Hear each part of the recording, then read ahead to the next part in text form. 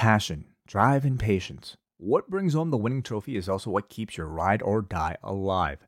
eBay Motors has everything you need to maintain your vehicle and level it up to peak performance. From superchargers, roof racks, exhaust kits, LED lights, and more, whether you're into speed, power, or style, eBay Motors has you covered.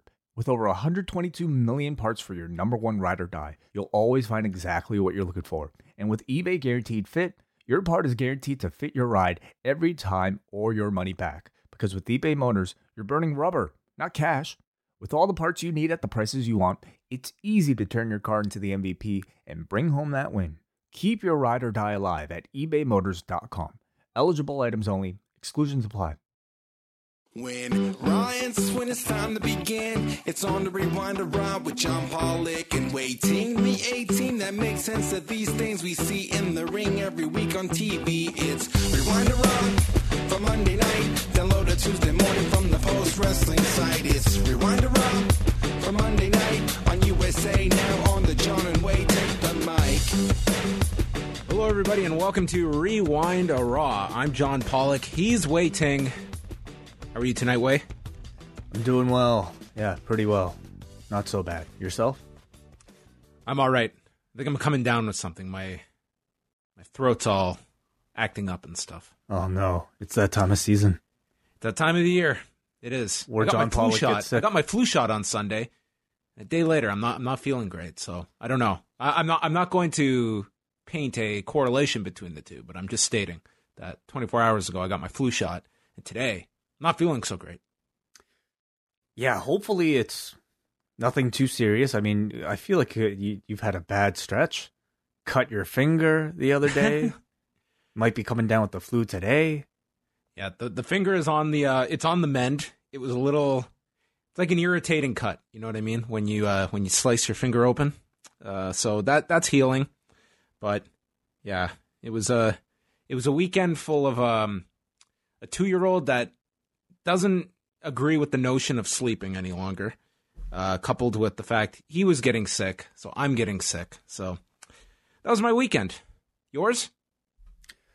I don't think I'm getting sick, but now that I've said that, who knows? You're just going to want to stay away from... Well, you don't have to interact with me for several days, at least in person, so that's good.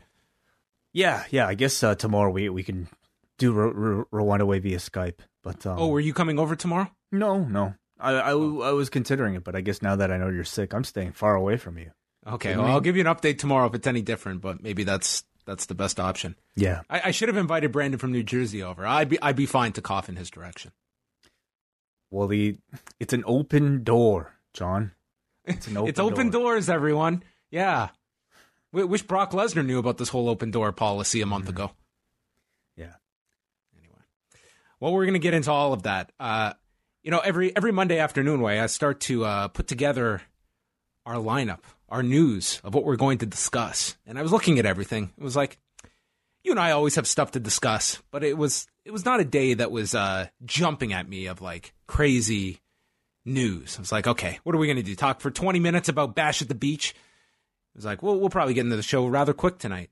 And then Monday night occurs, and that seems to be the trend. It's either a crazy day or it's a crazy evening. And all the night is just sailing along, and then all of a sudden, there is a Tony Khan went DEFCON 1 on Twitter, and Randy Orton with a reply out of nowhere, and things went crazy between these two tonight. Yeah, is there a latest rebuttal? No, just the initial back and forth. So we'll see if this will continue. Of course, Randy Orton had a bloody main event to get ready for, so I don't know. I love the idea of this guy on his phone on Twitter looking up scandals involving Shahid Khan and then tweeting Tony Khan about them and then having to go put his match together. Well, I'm sure the night is young. I wonder if we'll get a response from Randy by the end of this podcast. Well, we'll get into all of that stuff. But let us talk about what is most pressing, and that is postwrestling.com. It's the week of the Survivor Series, so we have lots of stuff, and there's going to be a takeover of the post office because Braden and Davey are going to be walking through those open doors several times this week. They are going to be all over the site. So some of the shows you can look forward to this week. First up, we have Rewind Away on Tuesday night, episode number 49. And who's going to be joining us for this grand edition of Rewind Away? None other than Brandon from New Jersey, who has selected Heroes of Wrestling, a show that I had to sit down and watch for 2 hours and 35 minutes this past weekend. Yeah, that was my pre-Raw viewing today. So I'm like about 5-6 hours into my wrestling day, and for once, I can say that the worst wrestling I saw on Monday did not come in the third hour of Raw. No, it did not. So tune in Tuesday night for that, everybody. The final look ever at Heroes of Wrestling from October of 1999. And boy, do I have lots to discuss about that show. On Wednesday, we've got Rewinded Dynamite, and up next, coming your way, as it is the Open Doors edition of NXT that Braden Davey will review, and Dynamite that has a pretty dynamite lineup ahead of Wednesday's show in Indianapolis. Well, what's on it? We've got Ray Phoenix versus Nick Jackson, John Moxley versus Darby Allin. They've got the Private Party versus Santana and Ortiz tribute match for Matt Travis, and then there is a Diamond Dozen Battle Royal.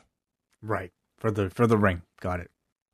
For the finalists. The final two will then face the next week for the coveted Diamond Ring. I see. Next week. Yes. Okay. So that is all coming up on Wednesday. Thursday, it's the Cafe Hangout.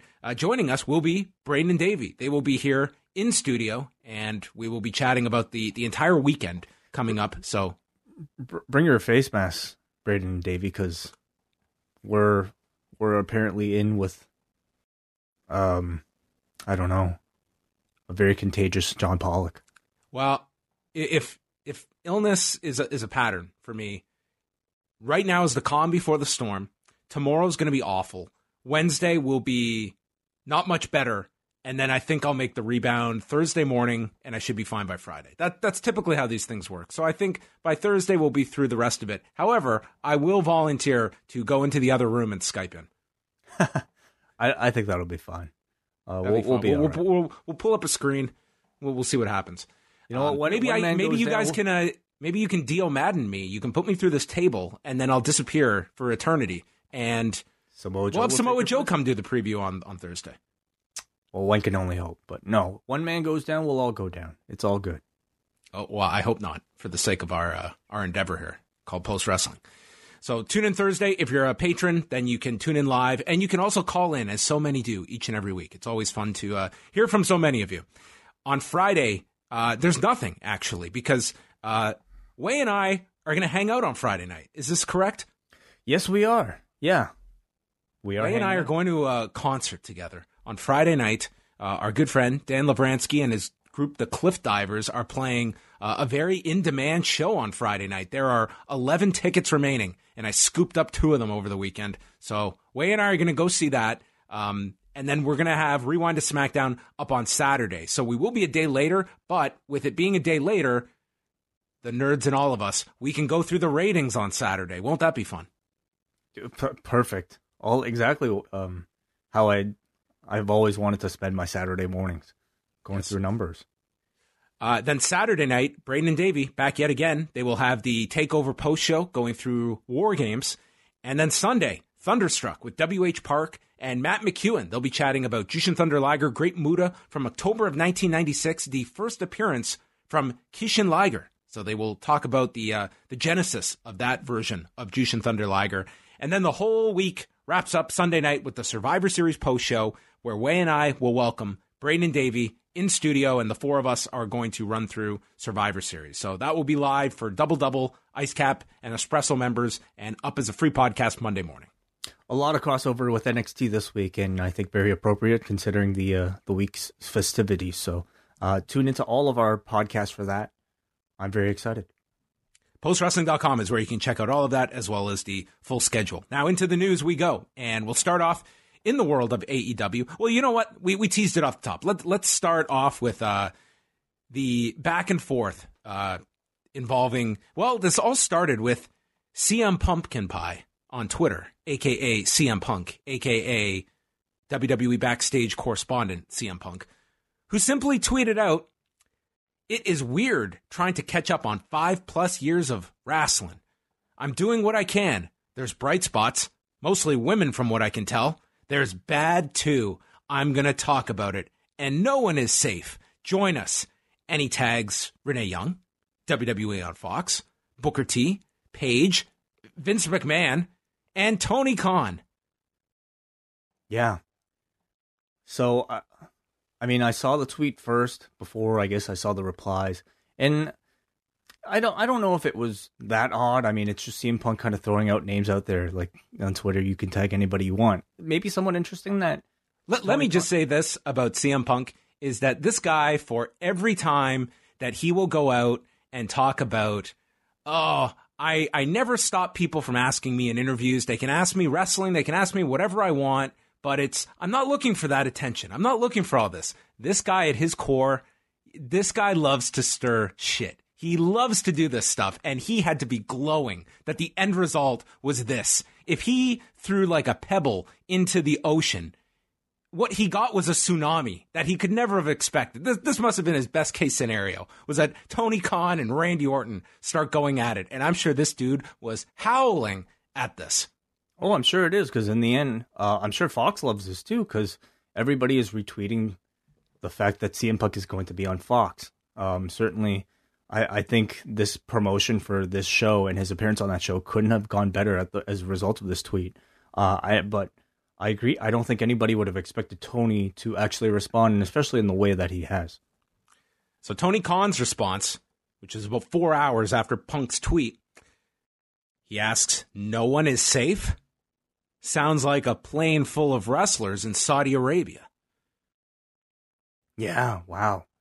So this is Tony Khan. Now, there are times that you may be tagged in a tweet or even directly ask something, or it provides, there's an opening for a response. And Tony Khan had an opening here, but man, did he really just, this easily could have been ignored by Tony Khan. I was very surprised he not only responded, but absolutely stunned that he responded with what he did.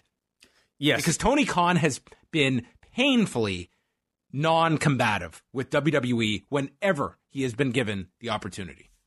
Exactly.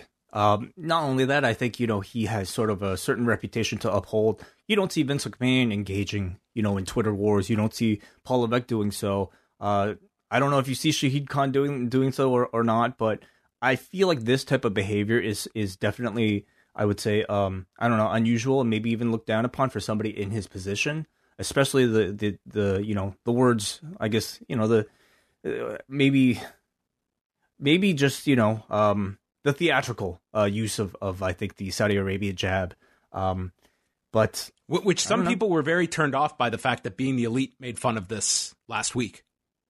I haven't seen it. What was the reference?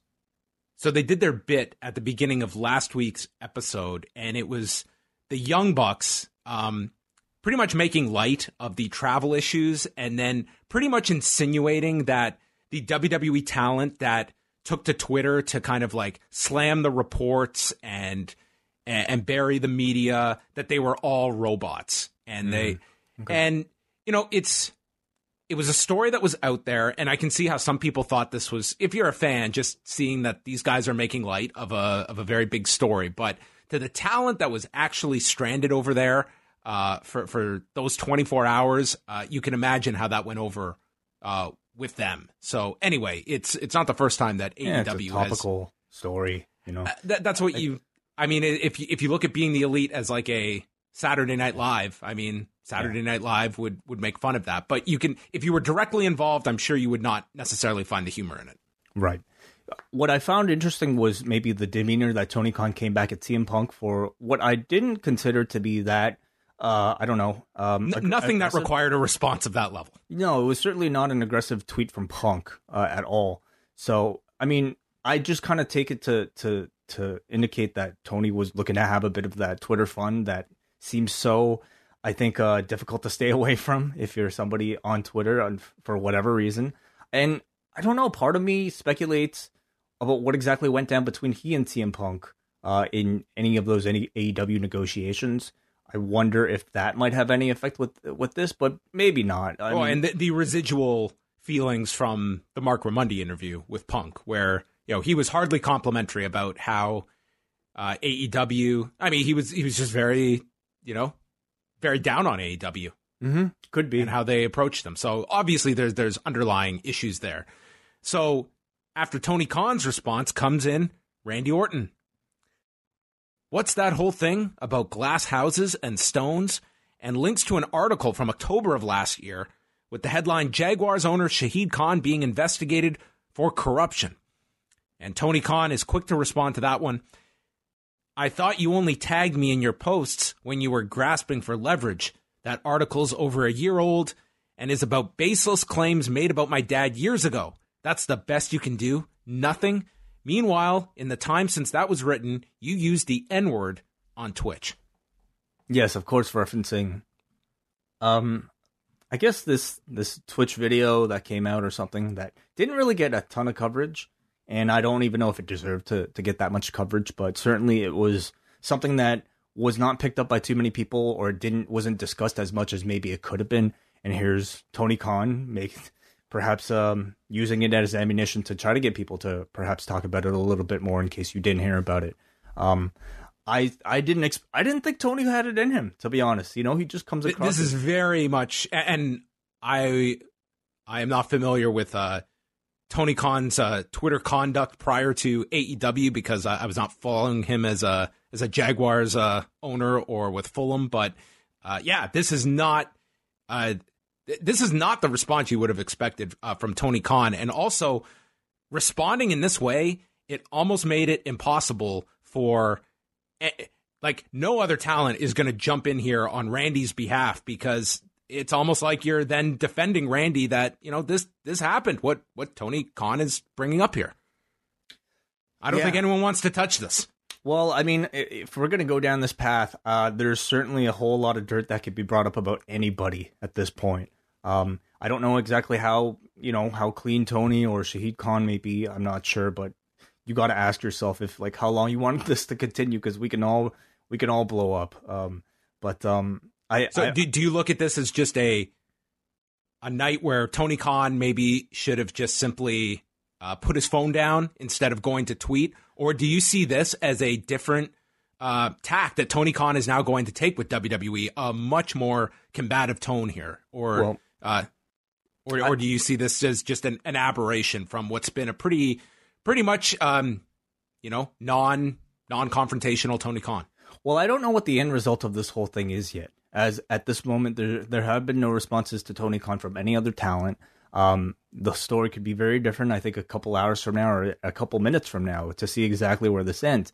If it ended right at this point, I would say Tony was certainly... I don't think he was wrong to respond here, because by all accounts, it seems like he has the public's favor with this particular tweet where...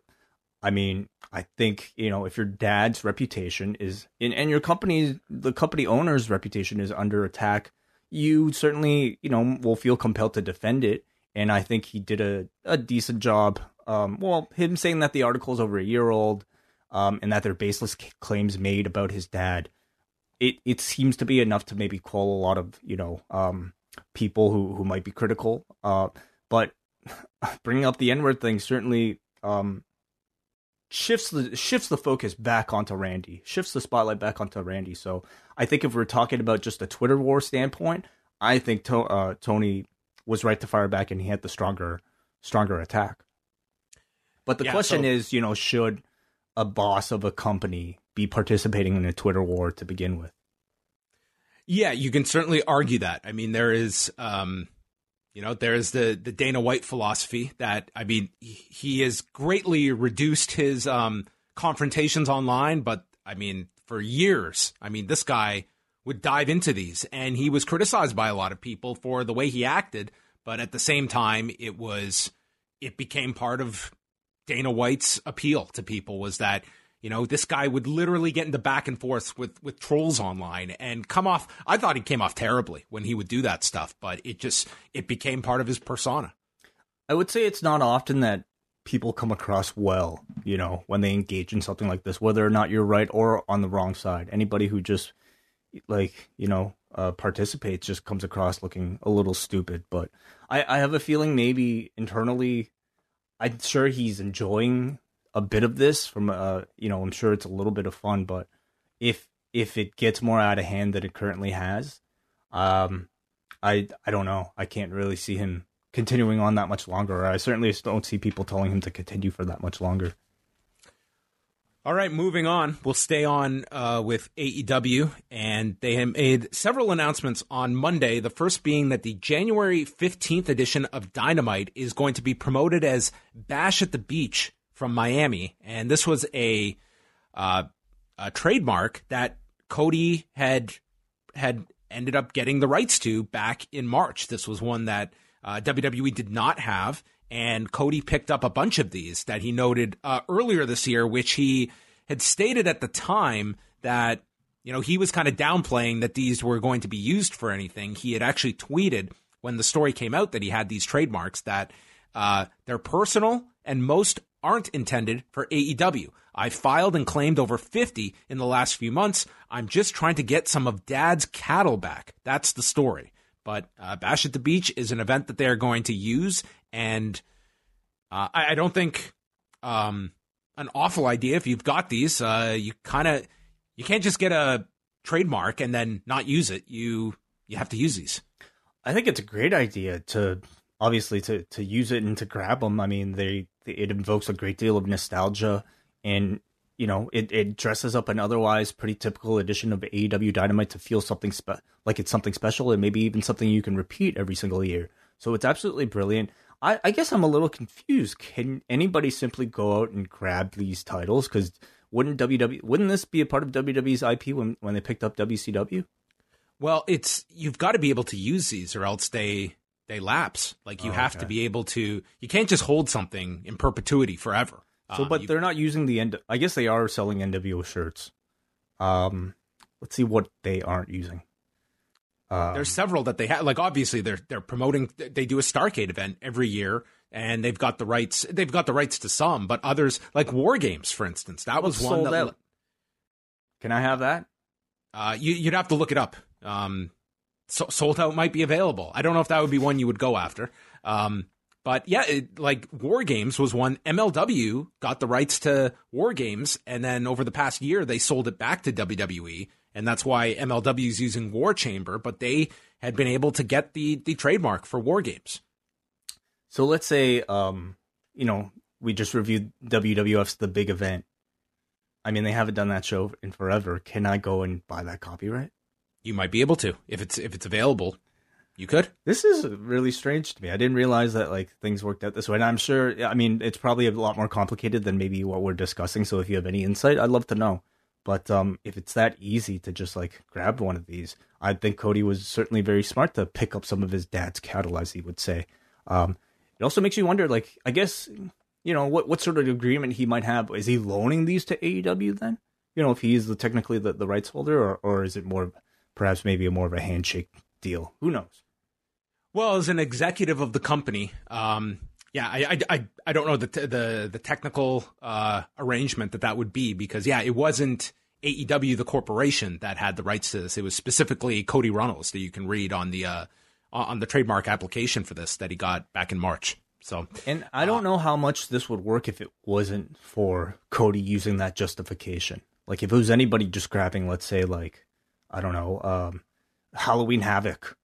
And using it on their brand new wrestling promotion, I feel like that would come across maybe a little bit, I don't know, cheap and just unoriginal. But I think, did Dusty come up with Bash at the Beach? Not Bash at the Beach. So what are his claims about Dad's cattle then? What does that mean? Well, I'm trying to think of the timing, because first it was Beach Blast, and then they moved it over to Bash at the Beach in 94. So Dusty was there. Okay. It's possible. I mean, Cody considered this one of his. So for all I know, Dusty might have come up with the name of that. I need to know, because Cody says he's filed and claimed over 50 of these in the last few months. I'd love to see this list and how ridiculous some of these. Did he grab the Yeti Did he grab like like the faces of fear, like uncensored, everything? I'd love to see. Like maybe he got all the bad ideas. Arachnaman. I hope he's got that. Well, we'll find out. I think that there's a certain, obviously AEW, there is a certain WCW nostalgia to this company. But as we've talked about in the past, I think you don't want it to override AEW itself and trying to be this progressive company that's presenting something new. I think it's fine to lean on history. And I think with AEW, the fact that you have Cody, that is a direct link to that era of WCW through his father, that you kind of have that goodwill, that he's taking a name that WWE did not even want to use or market. And there is a nostalgia for that, but I would not want to see 50 of these utilized, and you're suddenly just taking back WWE IP or WCW IP and applying it to you. Like I want to see AEW kind of create their own identity as well, and not just get lost in nostalgia, because I think it has a short shelf life. There's a novelty to it, but you have to be careful with that. For sure. And I think it's, again, this is a Dynamite episode and not necessarily a pay-per-view that they're spending a ton of promotional power around. Exactly. And again, just as a way to dress up an otherwise pretty generic edition of Dynamite. Why not? The only weird thing is that it's in November. I mean, granted, it's in Miami where I'm January. Oh, this is January. Sorry, the ticket on sale is November. Tickets are on sale this so week. What? January, it's still cold as shit everywhere around the world. I mean, I don't know if it's beach weather in Miami at that time. I guess it is year round, but anyway, it'll just make me jealous that I'm in Canadian freezing weather. Well, the following week, it's going to be matches taped on the Chris Jericho Rock and Wrestling Rager at Sea. And so last year they did this, and you could watch some of the matches on Fight TV. This week it's going to comprise an entire episode of Dynamite. And I just like the idea that they're going to get outside of an arena, and for 1 week it's going to be a visually different show. And I think people are looking for just visually something different. I think that was something WCW did very well when they would do the Club La Vela shows and just get away from the standard arena setting for 1 week. For sure. Absolutely. I'm really looking forward to that. Just, something different. Something. I imagine the crowds to be excellent. I'm really curious to know how they produce these on a boat. Yeah. I mean, maybe they'll have T-Pain do the theme that week. Oh, yes. It's a very old song, so maybe not quite that relevant. NXT UK TakeOver Blackpool 2 sold out in 2 hours on Monday, and then they announced tapings for the upcoming year for the brand as well. Were you surprised that this was a instant sellout at the Empress Ballroom? Not that much, honestly, because I think it tells you what the TakeOver brand still means. It's that, John. They also only run like 2 shows a year. At least branded as takeovers. So I think if it's your chance to see like all these stars that you used to see every single week under the same roof, probably having some really hot matches, I don't certainly, I'm not that surprised that a lot of people would want that ticket.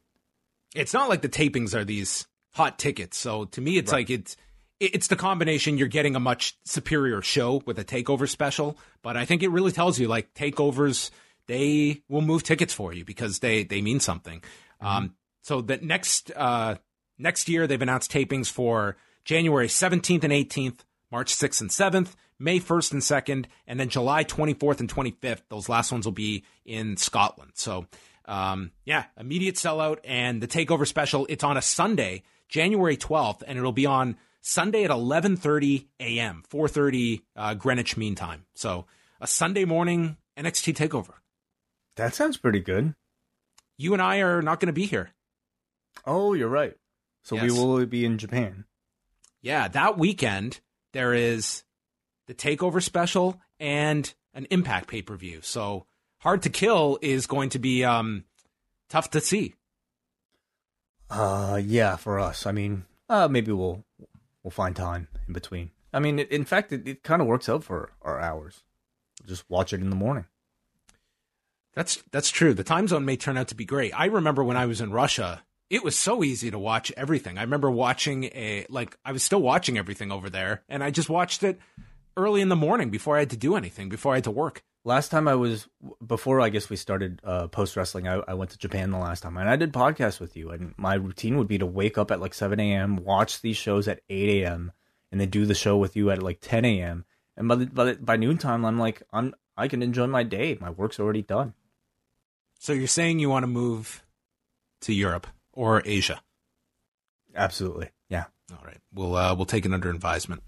The final SmackDown number came out earlier tonight, and the overnight number was pegged at 2,350,000 viewers. And for those unfamiliar, the overnight number, it's an average of the top metered market. So it doesn't reflect the entire country. So that's why the final number that comes out on Monday evening, it may differ a little bit. Although since moving to Fox, the overnight's been pretty accurate overall. But this week, it was down a little bit. It went from 2,350,000 on the overnight number to 2,309,000 viewers. So this was their lowest number by quite a bit since moving to Fox, throwing out that 1 week on FS1. They were still tied for first among adults 18 to 49 and adults 18 to 34, fighting alongside Hawaii 5-0. Which is a huge hit on Fridays, from what I gather. Yeah. Yes, they're doing much more viewers, but tied in the demo number here with SmackDown. But this was their lowest number on Fox, so we'll see if this week, being the live show from Chicago going into Survivor Series, if they get a bit of a bump, or is this kind of going to be where SmackDown is starting to level off? We're still trying to figure that out. Yeah. I as we head into, I guess, mid-November / December, we might be getting a bit more of a clear picture of where the ratings stand, but things are still, I think, very much in flux for the next couple weeks. And just two quick things to finish out here. The WWE's card in Mexico City on November 30th, there have been numerous changes to this card. It went from Rey Mysterio and Cain Velasquez teaming up to Cain Velasquez was only going to make an appearance on the show. Now, the latest advertising, he's back on the show, but he's not teaming with Rey. He's teaming with Humberto Carrillo to take on Carl Anderson and Luke Gallows. And the new main event they're pushing is The Fiend against Rey Mysterio in a steel cage match for the Universal title. Interesting. Okay. So I guess the question is, what exactly is the status of Cain's injury? I guess it's good enough that he can at least do a tag match, or at least have a spot in a tag match. Yeah, unless we see any more changes between now and November 30th. But as of the latest advertising, he's back on and not teaming with Rey, which it's kind of interesting that they're putting Rey in a cage match with Bray Wyatt in Mexico City for a non-televised show where you pretty much have to beat Rey in the main event. Right, or unless there's some type of screwy finish. Which there are plenty on this edition of Raw, so I don't think they really have to. But it's a nice sounding main event for what seems like it's a big show in Mexico City. I really want to see The Fiend versus Cain Velasquez.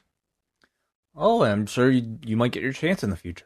I just want to see the MMA fans react to the videos that would come out. Oh, I want to see Cain Velasquez in a red light match. Oh, like quivering in the corner like Seth Rollins. Would love to hear Robin Black try to break that down. Oh, that would be fantastic. He did a great one recently of some dude that he went off a skateboard and then he would fly into a car with the window open. Okay, this isn't Darby Allin? No, it was not Darby Allin. Some other guy. But anyway, it was this guy who could do this. And then the guy responded to Robin's breakdown of him. It was really funny. Robin Black's got a great Instagram, everybody. And the final news item, Joey Janela's Spring Break 4, April 3rd, next WrestleMania weekend. They have announced the Great Muta for the show. Okay, interesting. Phenomenal promotional video. This is going to be one that it is all on the mystique of the Great Muta because... Man, I don't know what you can expect match-wise from the Great Muta. He just did a singles match with Naomichi Marufuji on the Noah Sumo Hall card.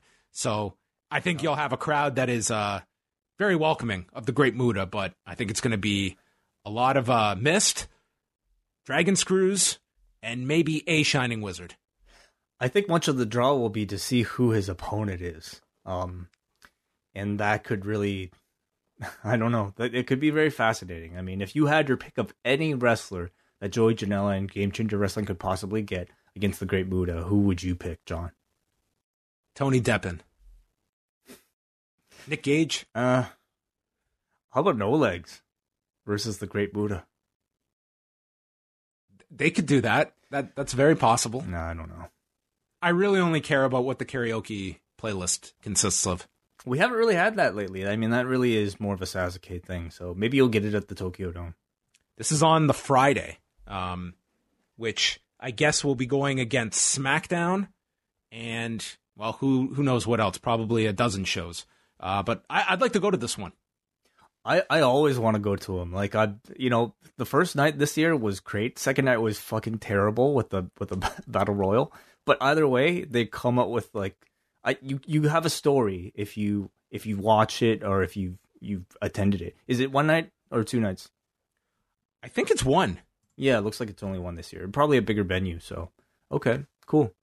And it's not a midnight start. I believe it's like an 8:00 p.m. start time, which you and I did the midnight. We lived through that. I'm glad I went. I'm glad I could say I was there at 4 in the morning when Great Sasuke was doing John Bon Jovi, but I'm fine with an 8:00 show. Yeah, I would tend to agree, but yeah, we shall see. We shall see. It feels like it's such a long ways away. Yes.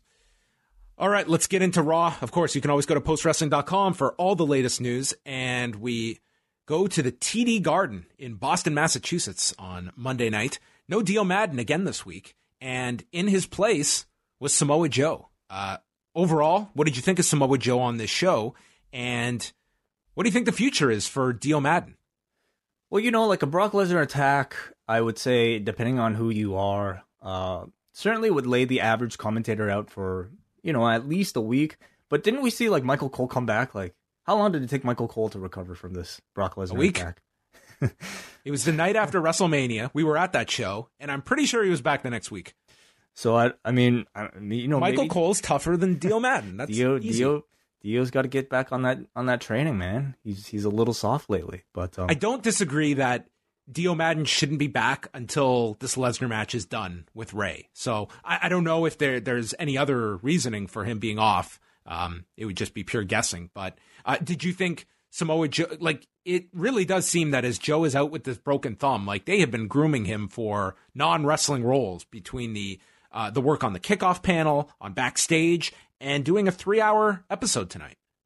And I don't think we should really be all that surprised because I think he's fantastic, in any type of role that he's been given. We've seen him do like commentary bits here and there, and he seems to like immediately once he steps into the role, he feels almost like a different person. In many ways, it feels different from the very menacing, sinister character that he portrays as a heel as he's wrestling. And instead, he's it almost feels like he's just really straight up playing like an announcer many times. Today, he added a lot of like heel characteristics, which I think really made it great. But he seems to like want to prove to the world that he could be a very professional commentator if, that is, perhaps a future goal of his. And I think he does great. He's obviously great at improvising. He sounds really nice. It very much reminds me of like the Taz transition from like the Human Suplex Machine to like commentator. It's almost like that type of contrast, but he's excellent. I think he has a real aptitude for him for this job. I would love to see what he would sound like in 2 or 3 months if he got to do this consistently, which maybe that is not the long-term plan if he's just here while he's hurt. I didn't think this was like A+, but I saw this guy that I feel if this guy did this for 2 months, I think he'd be really good at it. Yeah. I don't disagree. I mean, I will say though, I thought the team was an improvement over what came like with Dio. And it's not even just, I don't even want to pinpoint it on Dio, but I think Joe just adds more personality. This commentary team needed some personality. Bit more personality. I think better insight, and I think just maybe better flow. Because like, let's remember, Dio is probably just as new, if not even newer than Samoa Joe at doing something like this. So I think Joe, to me, came across a bit more seasoned, knew his own voice a little bit better than Dio. and had good conversation, I thought, with both King and Vic Joseph. So I would stick with this team for now. So I guess the question to be asked is Dio or no Dio? Wonderful. I wish you had a bigger presence on this show. You would have your title right there. Yeah, I can't go with that as a title. Becky Lynch came out to start the show, and she called Shayna and Bayley snakes. And she's right here. She challenges them to come out and doesn't give a bollocks about brand supremacy, echoing the entire fan base for this Sunday. And they can end this tonight, and what better place for an Irish person to fight than in Boston? Mm-hmm. Yeah. And between Becky and Seth pandering to Boston, they were taking no chances tonight. Yeah, what else could they have done? Could have beaten some, She's like, I'm just going to stand here in the corner while I take off my shoes to check out my red socks. The Iconics came out. Does everyone remember the Iconics? Peyton Royce and Billie Kay.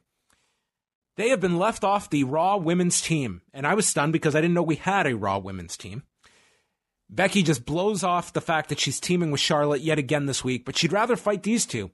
So Charlotte comes out. She doesn't want to tag with Becky, but the forces want us together. And Charlotte announces she's leading this mysterious Team Raw at Survivor Series in a triple threat elimination match. And this is when Joe comes out, and I thought Joe was going to come fight these women, but we cut the break and we came back and he was on commentary for the rest of the show. I thought it was really odd how they had Joe. I guess they needed something to go to commercial break with it, it was a surprise. But Joe, really had nothing to do with any of this stuff beyond just wanting to sit there at commentary. So, yeah, I don't know. Maybe it was just very strange. You assume Joe's coming out here to confront the Iconics or something. So we come back and we have a very brief tag match with Becky and Charlotte against the Iconics. Joe says that we need an analyst that is Brock Lesnar proof. And the Iconics are double-teaming Charlotte. Kay is yelling that they are the future. Flair tries to fight out of the corner and then just grabs Billie Kay, is able to apply the figure eight while Becky comes in and hits a Beck-sploder onto Peyton Royce. And Billie Kay taps out in 2:16. Becky never entered this match. Is that right? She just did the Beck-sploder spot at the end, and that was it. It was all Charlotte for the 2 minutes this lasted. Yeah, quick match. Not much to say about it. Really, just kind of pretty pictures for promos. Then Shayna Baszler, Marina Shafir, and Jessamyn Duke showed up. They jumped the Iconics. Becky and Flair were up the ramp, so they ran back down, and they got beaten down. As they recovered, they chased the women into the crowd, but got separated by security, leading to Becky dropping one of the security members with a right hand. Yeah. Yeah, it was nice to see NXT looking a little bit strong at this point. I think it's far more interesting when you have, the baby faces in this situation wanting to get revenge on the invaders. Charlie interviewed Zack Ryder and Kurt Hawkins, who had won a match in Germany last week in order to get a tag title shot tonight. Kurt says that their entire careers have been preparation for tonight. I'll say. The AOP came in and murdered these two. And that was the end of Zack and Kurt and their tag title dreams. Yeah. And the AOP didn't even take the tag title shot. They just laid these guys out, and then they left. Maybe they didn't know that they would get the tag title shots if they just took their place. Isn't this how tag title shots work? You lay someone out, and you just gain their title, their matches by osmosis. Oh, it's what happened in the main event. Randy and Ricochet aren't even a tag team, and they got a tag title shot. So, yeah. I was happy to see the AOP get out of that room. Everyone left the room tonight. Yeah. Paul Heyman took the room. So. Oh, that's right. Paul Heyman took over the room. He went inside. It was booked tonight. Yeah. But, it's nice to see it. But, AOP here, after the attack, each of them said a word in their native language. And the crowd, of course, delivered what's all over it. So maybe still a little bit of caution for when they decide to do this in a live setting. The OC came out. They called the fans idiots. And AJ said he would love to defend his United States title against Humberto Carrillo. But Carrillo disrespected him. So taking him on tonight is going to be Hot Carl Mother-Loving Anderson. Yeah, and they have the trophy to prove that Anderson and Gallows are the best team in the world. Yeah, that's his new nickname, Hot Carl. Mother-loving Anderson. Are you familiar with where that comes from? I know that I've heard the term Hot Carl, but it's not coming to me. What is it? You can Google it. No, you don't have to do it on air. I'd recommend that you don't do it on air. Oh my God! Okay. I haven't Googled it. Carl Anderson and Humberto Carrillo. Yeah. Started off with Carrillo teasing his moonsault, and then the Street Profits came down to even things out. Carrillo comes back. He hit a high cross for a 2 count, spins off the middle rope into a spine buster. Joe predicted it's now going to be all Carl Anderson, and he's going to hit him with the big ba-bam. But Carl took a Rana into the corner, set up for the moonsault. Styles distracts, and then they snapped. Gallows snapped Carrillo's neck onto the top rope. There's an inside cradle, but Montez Ford flipped him over, and Carrillo got the pin on Hot Carl. Yeah, Carrillo got another win here. I thought this was a good match. I like the twist and the finish here. Carrillo, I thought, looked very impressive as usual. But when he actually wins the matches, it allows me to look back at all the cool moves that he did throughout the match with a lot more, I think, positivity than just, oh, really nice, cool moves.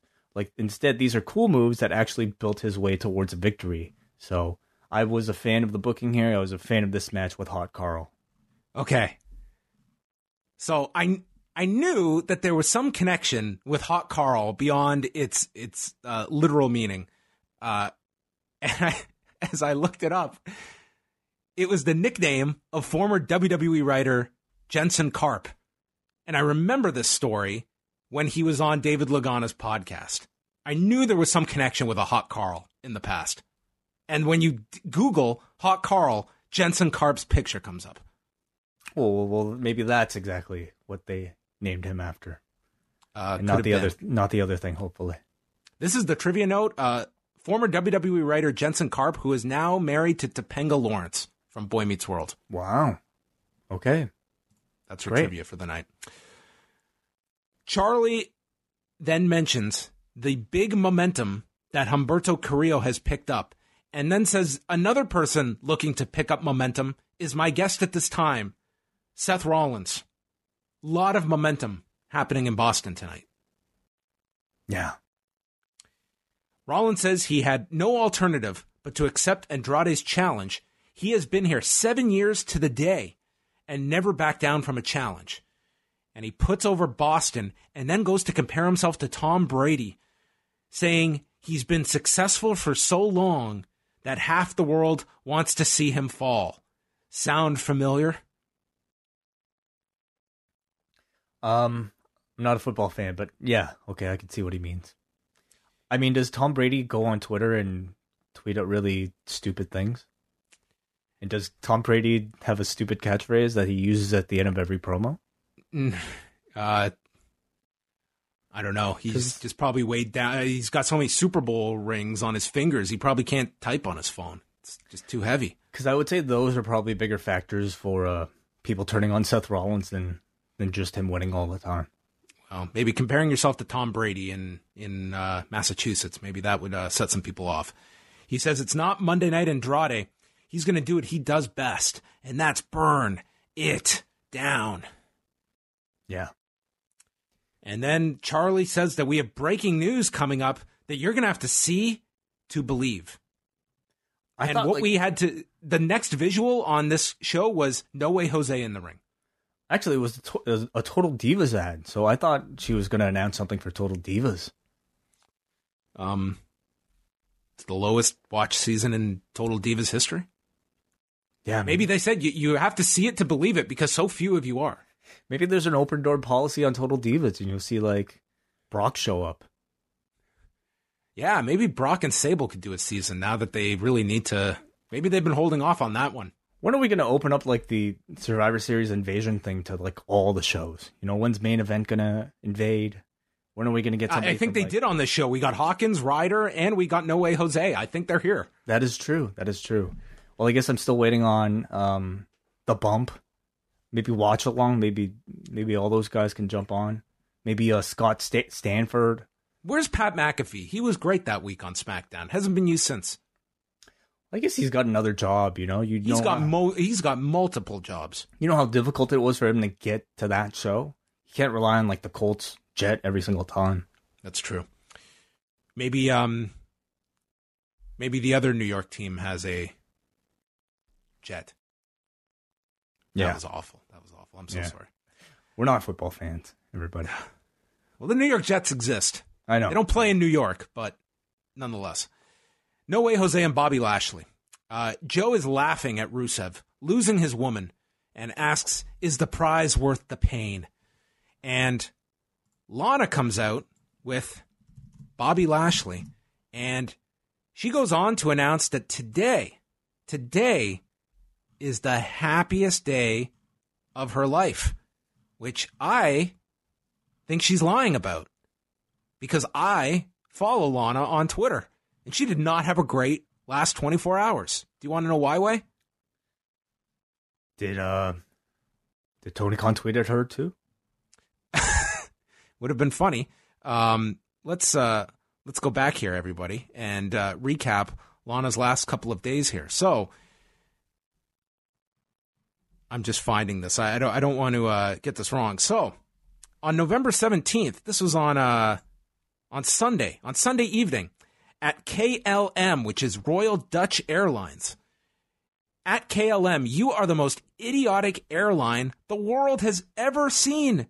You lost my bags with hundreds of thousands of designer clothes in there. I think she's exaggerating. You owe me a lot of money now. 5 exclamation points. A lot. Now, I don't know if she's doing this to just have some fun, but she seemed pretty outraged, and then followed up today at KLM. You still do not know where my bags are? How idiotic are you? Communism works better than your entire airline. Jeez, wow. What are the responses? I'd love to know. Let's see what the communism tweet had. Lana, you should have double tagged it with fluorescent lining and then destination mark. I would think you would know this considering you travel all the time, but let's just face it. It's Anthony 2, Lana 0. I don't know who Anthony is. Bruh, as a customer, she has an expectation to get her property back. I've worked at the biggest shipper in the world, and losing a package was not acceptable. There's a hell of a fight going on here in her mentions. I don't go into people's mentions enough because, man, are they hilarious. A lot of people believing this could be a ruse on Lana's behalf. And maybe it is. To what? What Twitter's there for. Sure, whatever. Just mess with people. We've talked a lot about Twitter on this podcast. I know, too much to be honest. We're going to go on strike after this. So Lana's out, and she gets back to the happiest day of her life because today she filed for divorce. And the crowd is chanting Rusev Day, and she filed for a temporary restraining order and says that Rusev cannot come within 90 miles of her.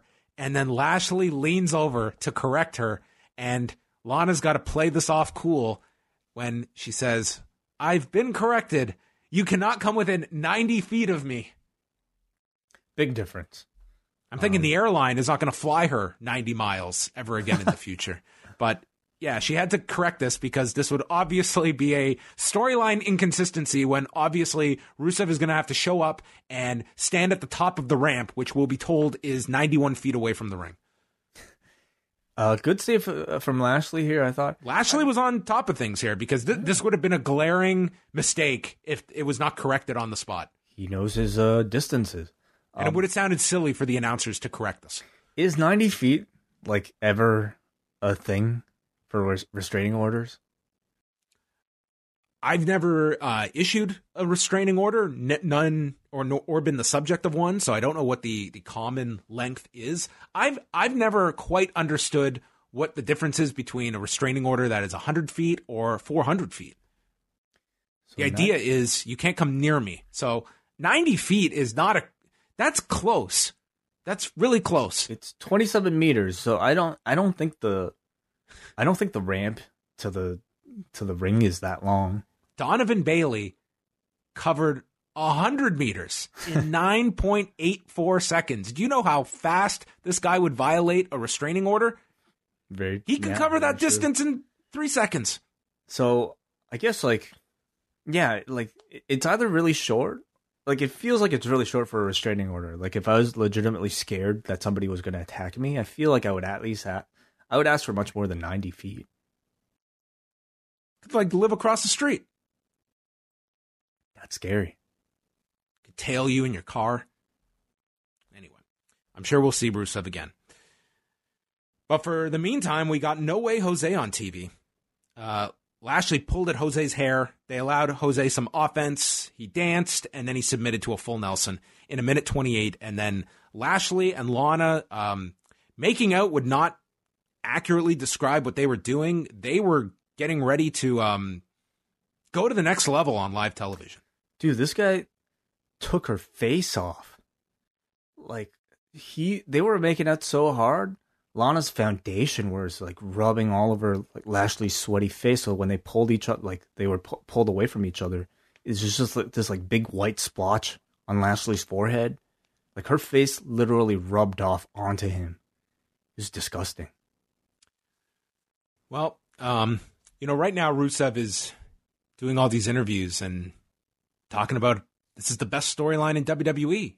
Some people might not care for it, but a lot of people love it. And I'm just curious how these interviews and these quotes will hold up one day. I really feel like there's a great deal of sarcasm in those quotes.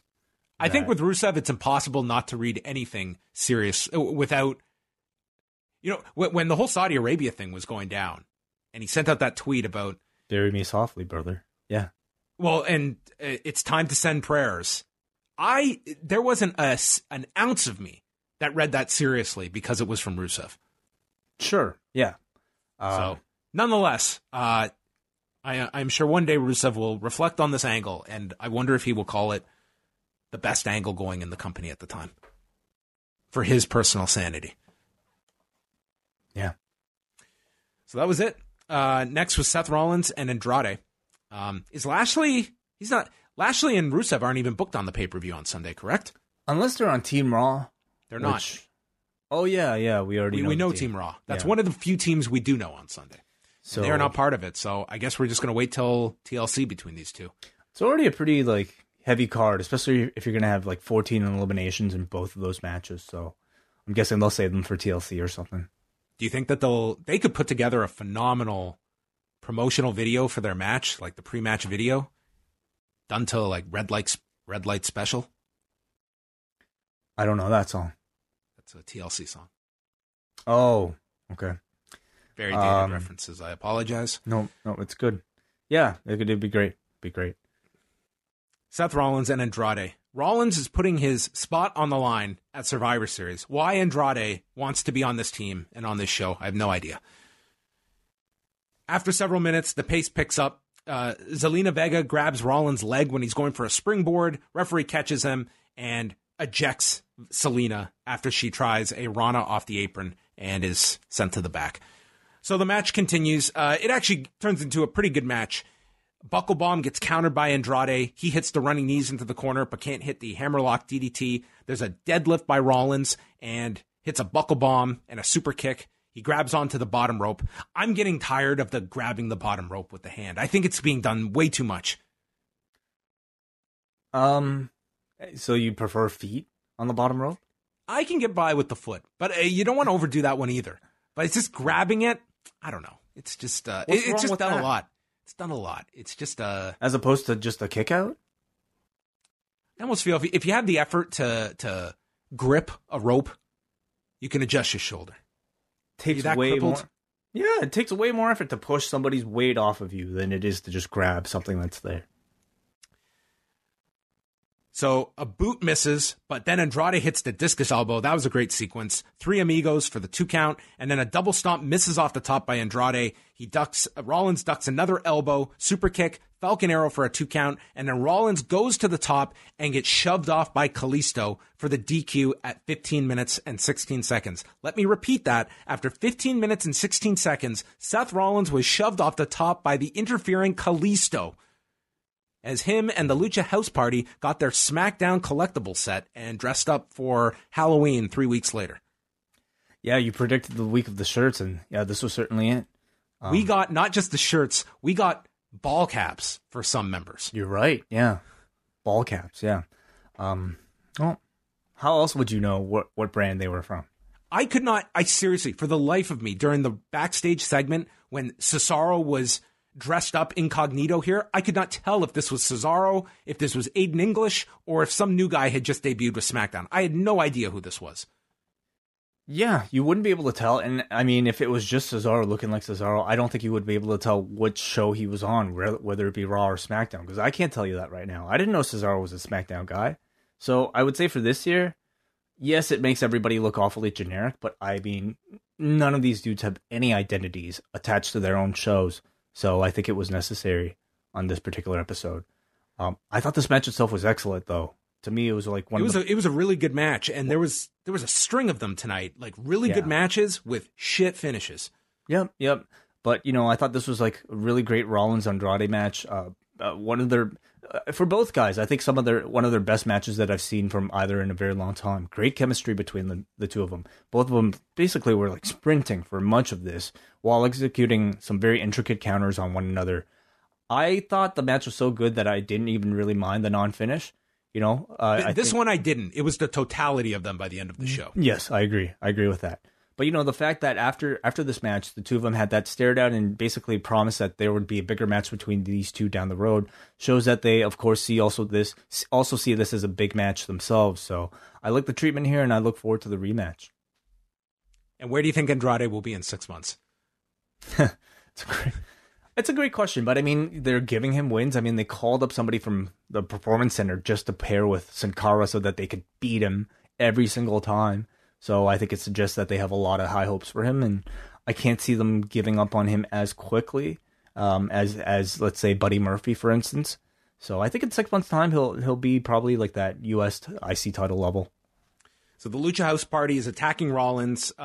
Then they fought Andrade, and then, as Way mentioned, Rollins and Andrade worked together, fought them off, and Joe was just like laughing throughout this whole thing, and then they did the mutual respect between Rollins and Andrade, so we'll see if they revisit that. Yeah, it was mutual respect. I didn't really see it as any hint of like a babyface turn or anything like that. They had a common enemy. Common enemy. I mean, of course, yeah. This is NXT. We're on the same page right now because of a common enemy. Yeah. So I don't know if Andrade would necessarily work as a babyface as long as he's attached with Zelina, though, because I think that pairing works so much better as a heel act. Maybe Andrade should have said, "Maybe I'm Tom Brady and you're Drew Bledsoe." Sorry. It's the quarterback that Tom Brady replaced, took over. I feel like I had a better chance with the TLC reference in that one. I'm trying. I'm shooting blanks tonight. Paul Levesque arrives in his with his entourage of cars. Akira Tozawa and Buddy Murphy is next. I cannot believe that these two got almost 7 minutes of match time here. I thought for sure this was just an angle where Buddy Murphy was going to get attacked by Aleister Black on the way to the ring. But not only did he not get attacked, they did a full match here. And man, this, if ever there was a case in point of 205 Live, just branding guys, this was it. These guys worked their asses off. It was a really great match. And it was just a struggle. Like, this crowd just did not see these guys as anybody. At this point, I don't know if it's so much the fact that the crowd recognizes that these are 205 Live guys as much as it is them not giving the guys like this any sort of storyline or focus at all. You look at Humberto Carrillo, and in a few short weeks, I think he's still very much at a preliminary level where I don't know how much of the audience fully is behind him, but at least you recognize him through multiple appearances, like a storyline going on with the OC. You haven't had that with Buddy Murphy, and you certainly haven't had that with Akira Tozawa, which I believe this is like his first match since the draft. So, I thought this lack of crowd reaction was to be totally expected. Well, you've got to keep Buddy Murphy hot, because if Bryan wins the title on Sunday, Buddy Murphy would be the next contender, correct? He holds that win over Bryan. Who still remembers that? Other than yeah. That's it.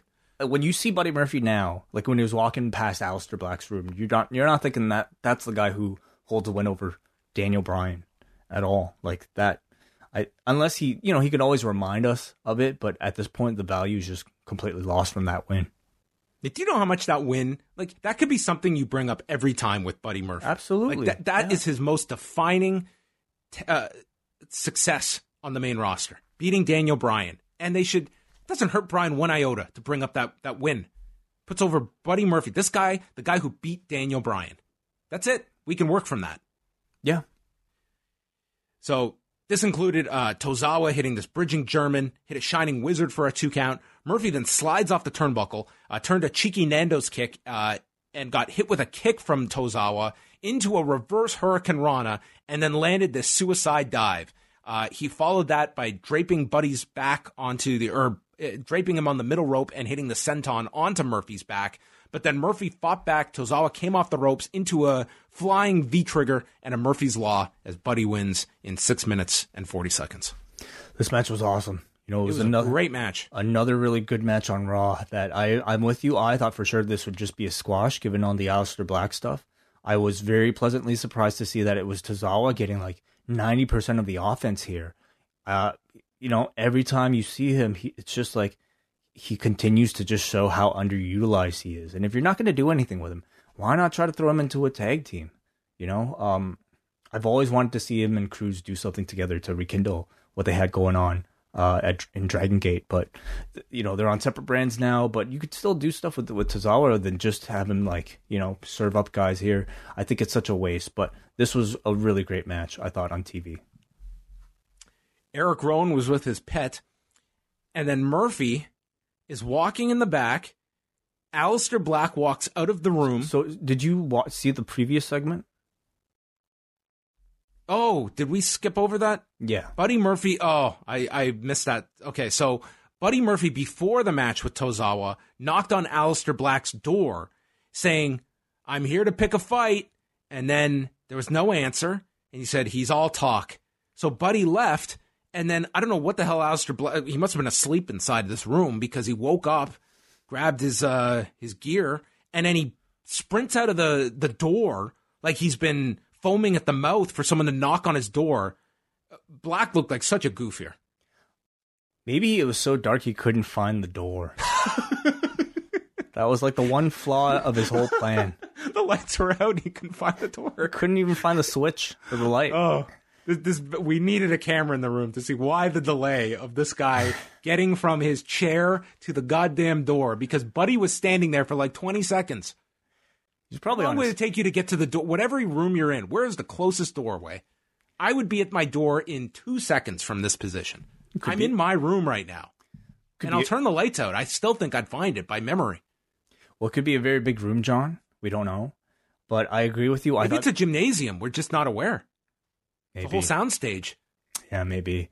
I agree with you that this did not really do him any favors. It kind of made him look stupid, even when he did find the door. Oh, when he got out there, he looked so stupid. He only looked to his right, not realizing that whoever knocked on the door could also have gone to their left too. So this dude has spent like the last 6 months waiting for someone to knock on his door. Somebody finally knocks, and he only knows to look in one direction. I thought it made him look really dumb, but so whatever. After the match, Murphy's walking in the back. Black comes out of the room, and they just awkwardly stare at each other. Oh, of course, this is no communication, no nothing. This guy's been calling for a fight for months, literally for months, and a guy is staring right in his face. Nothing. I mean, this is like that pseudo-realistic way that they like to produce their TV for whatever reason, Like, they, in their minds, I don't know if, like, they're writing these or like, Vince in his head is watching all these with, like, some type of soundtrack in his head where, like, some emotional score and all these special close-ups might take place to, like, really, like, otherwise it would in a drama to really kind of convey that message. But when you're just shooting this on one camera, with people who aren't really trained actors and just, like, in this type of shitty setting, that silence just looks fucking awkward and it looks stupid. But this is how they produce TV. This is how you infer that, oh, these two are going to have a match later, not tonight. They probably just are still staring at one another. For a week, yeah. Eric Rowan then comes out for his match with the mysterious pet. The Sings get chased out by R-Truth. Rowan kills the Sings, and then he proceeded to murder this Alex Malcolm, in 53 seconds with the claw slam, and he stood on top of him. Yeah, just a Rowan squash and killed someone. And this 24/7 stuff, I don't know why they feel pressure to try to jam it into every show, because at this point they're completely forgettable. They offer really nothing. They don't even really take up that much time. Like if your goal is to fill time with stuff. So I don't know why they continue with it. I don't know why if they are continuing with it, that they're not trying to be more creative with these spots. Instead, I think it just made this otherwise, pretty cool Eric Rowan squash match feel like it's just in the body of another joke. This is what I want to see happen. I want Eric Rowan to win the 24/7 title, and I want him to feed the championship to this mysterious monster. Oh, interesting. And it's gone. Or I want him to lose to the monster. Like he'll just be holding the cage on top of him, and then a referee will just cover, and then whatever's in the cage will be the champion. Maybe it's Luke Harper in there. Okay, interesting. Yeah, who knows? Are you into this Eric Rowan thing? Mystery? Not into the mystery, but I'm glad. I think Eric Rowan did well in that Roman Reigns feud. So I'm glad that this move to Raw, it's not a sign that they're like Luke Harper, they've just given up with. He is right back to square one. But at least with Eric Rowan, it seems that they have they're moderately pushing the guy. I can't see them really doing much with Harper beyond maybe being a setup guy for Rowan at some point. Like, are they even on the same show? No, they're on separate shows. Oh, okay, whatever. I don't know. Maybe they'll do something with him. Maybe he'll be on. I'll tell you, I was way more into Roman Reigns and Eric Rowan than I am Roman Reigns and Baron Corbin. Oh, I agree with you there. But yeah, I think Rowan, I thought we thought we hadn't seen him for a couple of weeks. Maybe they're not doing anything with him. He was on Main Event of all things, teaming with like Eric Young, but it feels like he's got an actual push now. I love the fact that they're continuing to push him like a big man, giving him impressive jobber wins. It seems like he's almost taking Braun's place on Raw, except he's a lot more weird, Whatever. Braun needed a mysterious pet. Maybe James Ellsworth kind of represented that. Yeah. Charlie's in the back with our favorite tweeter on Monday night, Randy Orton, who says he doesn't play well with others unless it benefits him. He is the greatest superstar in the history of the Survivor Series, and he'll give the Viking Raiders a fight with a partner of his choosing that will benefit him. Now, you were critical of Chris Jericho and Sammy Guevara getting a tag title shot.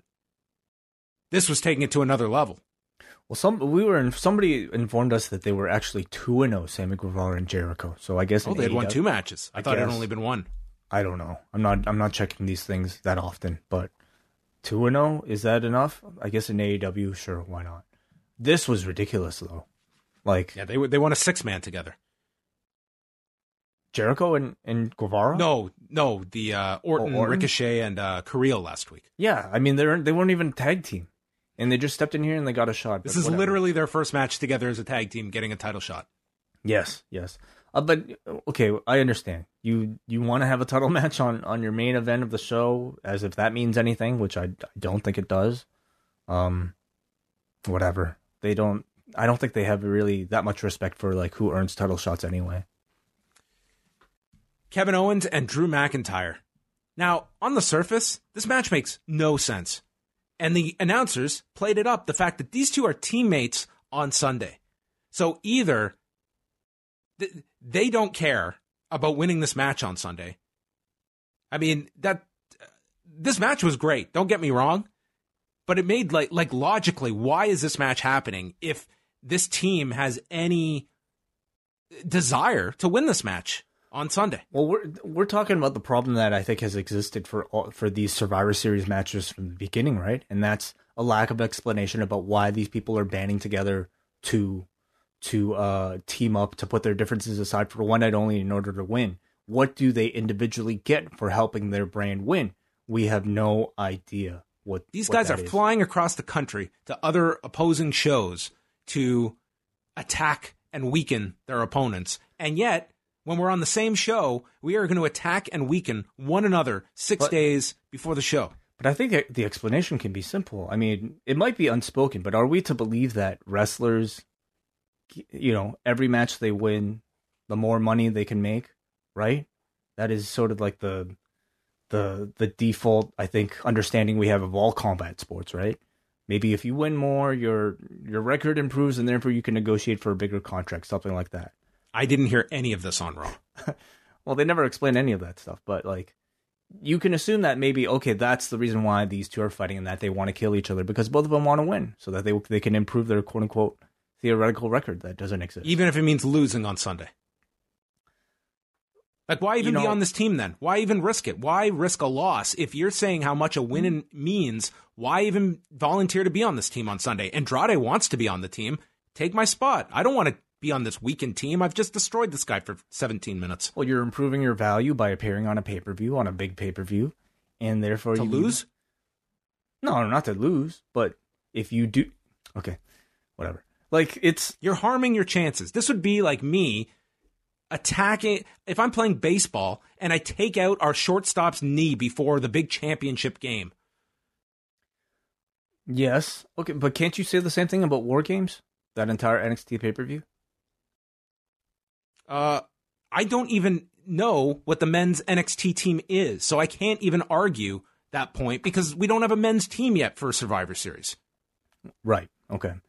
Nor do we have a women's team. They have not announced the NXT teams. I know where you're going with this, John, and I don't disagree with you. I mean, I think there are very easy explanations that they can give to solve it all, but for whatever reason, they just haven't devoted that time to it. So we're left to have these very kind of, I don't know. My question would be, debates. Why this week for this match? Why this week? As opposed to these two teaming together. Well, against who? Another tag team? Yes. I don't know. Maybe because it's not an attractive match. Maybe they just wanted to profile these two. Put them against an NXT team. There were enough guys here. Kevin Owens and Drew McIntyre versus the Forgotten Sons. Maybe because nobody wants to watch that match? Well, let's get into this match. McIntyre gets run into the post with his shoulder, and then Owens hits a cannonball, and he's constantly going for the stunner that Drew is constantly able to avoid. Owens takes a Death Valley driver onto the edge of the apron. This looked tremendously fun for Owens. Owens beats the count into the ring. He took a lot for this TV match. He took that. Owens killed himself in this match. He took the bump from the apron onto the barricade. He takes every opportunity to go above and beyond, even for a TV match. Outside of that ladder match with Shane, this was like the most physical match of Kevin Owens on TV in the longest time. Sure. So he takes the DVD, gets into the ring, and then immediately is hit with a sit-out powerbomb, but he kicks out. Then he is able to come back, hits a frog splash for a 2 count, pop-up powerbomb for a 2 count, and then lands on Drew's knees when he goes for a swanton.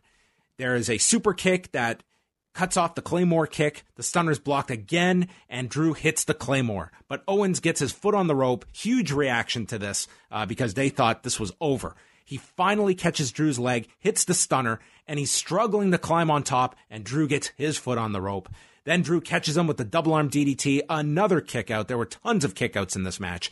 Drew misses coming off the top. He's hit with another stunner, but Triple H's music plays. He comes out, and they go to break. They went 17 and a half minutes. I thought this was one of Owens and Drew's best matches in a while. It was a great showcase for them, but there's a certain point you hit in a match where, I'm sorry, you don't get a pass for such a non-finish like this. And if you're going to do a non-finish, at least please give me something a bit more creative than Triple H coming out and that's it. We go to commercial break, no explanation about the result of this match. No, Triple H doesn't even touch any of the participants. There's no physical contact whatsoever. And Drew the match, McIntyre just poof disappears into thin air. man, Drew's got to be really pissed. I feel like 90% of his matches over the past like couple months have all been no contest because some dude walks into the match and interrupts it, and he just, again gets forgotten about. But another really good match. Let's just say that this was excellent. This was a great match, and it was unsatisfying because it was like, what a waste of a great match. Yeah. But the non-finish this time was certainly one too many on the show, and this wasn't even going to be the last one on this show. Especially with the time that you've invested into it, this was too much. And again, a very uncreative out. What really would have been so bad had Drew McIntyre lost, or even if Kevin Owens lost? Who cares? You made Asuka tap out, and she just beat Natalya again. She gets her the whole thing back. You don't lose anything. And I think AEW is showing us that, in wins and losses, you can actually use that to make stars. In fact, doing it this way, nobody benefits at all from anything. Instead, again, it's just pretty pictures for promos. Yeah, it's like if you're too scared of hurting people, then you don't get the counter effect to that by helping someone. If a loss means nothing, then a win means nothing. And I think at times they're just way too paranoid about beating anybody. Hunter comes out, and so Drew is gone. We are not going to see him again. Owens is in the ring. He's like, fuck this. What am I doing out here? All of his matches get broken up like this. I don't want to downplay. These two had a fantastic match. I would love to see this program revisited. They had sometimes we've seen Owens, and it's not always like with AJ. You'd think that's a great match on paper. It never really hit that. Drew, he had great chemistry with. I thought these two worked together tremendously well. I mean, it's why it's so maddening. It's the fact that this could have been a perfect, great Both TV guys match. needed this, yes. Yeah, and it wasn't. And I just thought it was forgotten. By the end of the show, I think this was just an afterthought. So Hunter is on the floor. We've got the Forgotten Sons, Donovan Dijakovic, and Damian Priest. And Hunter would explain they're not here to jump Owens or give him an ultimatum. They're just here to prevent the Raw locker room from emptying out and attacking them. He hands Owens some water, because I guess he thinks he's all blown up from this match. And he puts over Boston. He trained down the road at Killer Kowalski's. He does a total babyface promo for Boston. And that magic happens in this building. And he's got a soft spot for Seth Rollins, but Kevin Owens is a different breed. Kevin turned on his best friend in order to get to the NXT Championship, then walked down this ramp, challenged John Cena, and stood tall, legitimizing NXT. And then they took you, and you probably didn't want to leave, and you left for people that didn't actually want you. Kurt Angle fired you. Shane McMahon fired you. You belong in NXT. And before Owens can even be asked a question about joining them, the Raw members run down to attack. The Undisputed Era jumps in and attacks Kevin Owens, and then the OC runs in to chase off the Undisputed Era. Let me just say, I thought great promo from Triple H. I was very captivated by his words and telling basically the story of Kevin Owens' history with NXT. And I think, making it apparent to the audience that to show that they recognize that Kevin Owens is somebody who has been underutilized, whether it be just storyline, the fact that he's been quote unquote fired in storyline by so many people, but I think also a bit more of a subtle nod to tell the audience that, hey, this person should be capable of a whole lot more, and he hasn't been fully utilized to his full potential. I like the promo a lot. Unfortunately, the result of this just ended up being another generic attack. And by the end of the show, I mean, really all throughout Survivor Series season, it's just countless occurrences of just these generic walk out here with your shirt on, attacking other people with a different color shirt on, and you have a lot of people with shaky cameras. I think it works the first couple times, but then everything after that just feels, again, very generic. I thought this was half of a great segment because the other half was Kevin Owens responding to this. To me, it's, man, you make Raw look like everyone's listening to this from Hunter and no one's disagreeing with him. And at the very least, I think, why are we rooting for this Raw team? Why are we rooting for Rollins and Owens? Hunter has pretty much just laid out these backstories of these characters. I think this really needed a response from Owens to explain why he's fighting for Raw. And I think that would have added at least some heat to this match beyond just, like, I think NXT is very much like the babyface brand here, even if they did the sneak attack here and were chased off. A lot of that, I think, is rather inconsistent, because depending on who is invading the show, they will frame that other team as like a heel or babyface, but it kind of really fucks up, their individual characters. And if you're watching on Monday versus if you're watching on Wednesday versus if you're watching on Friday, which I would say a lot of those people are the same audience, you're all of a sudden having to like switch your perspectives about who is a good guy and who is a bad guy. So you're going to run into like really, I don't know, I think really sloppy forms of storytelling throughout this entire month. Charlie then announces that next week it will be AJ Styles, Humberto Carrillo for the United States title. Carrillo walks in. He's very happy right now. This is his opportunity. And then Charlie throws to a taped interview from Paul Heyman inside of the room where he recaps the feud with Rey Mysterio and says that Brock Lesnar was mugged by Rey with a pipe. Brock is fine. He will be 100% at the Survivor Series, but there are rumors that he was injured and he's vulnerable for an upset. So let's make this interesting. Let's make it a no-holds-barred match for this Sunday. And he's not going to give a spoiler, or he's not going to give a prediction, but says the spoiler is either Rey pulls off a miracle and avenges his family's honor, or you will see Brock massacre Rey Mysterio, and you will have to pull the footage due to its graphic nature, and it will be a public torture session. This Sunday, it's miracle or massacre. And this was a masterpiece. Mm-hmm. I thought this was phenomenal from Heyman setting this up, like all the times that he's done the spoiler and it's played out as such. He used it here that he's not giving the direct spoiler. He is leaving the door open that his guy could get beat here, and we don't know if he's 100% going into this match. I thought they framed this in such a great way that will make it believable for Rey to get heat on this guy, and I think it'll be, I think they're going to tear it down in this match as well. I think so too. And it's really interesting to maybe study our anticipation for this match versus the Kane match. Really, the Kane match was all this story anyway. And in hindsight, it turns out that Kane-Saudi Arabia match was really just the lead-up, setup match for this, which really feels like it's the main event. I thought Heyman did a tremendous job. Miracle or Massacre, I think, is a tremendous tagline that I think if this was, another time, if they had more time for it, or if this was a different company, perhaps, they would use that to print on all the posters, use that as maybe even the name of the subtitle of this pay-per-view. I think it's that good. So great job by Heyman here, making this feel like it's a really, really big match.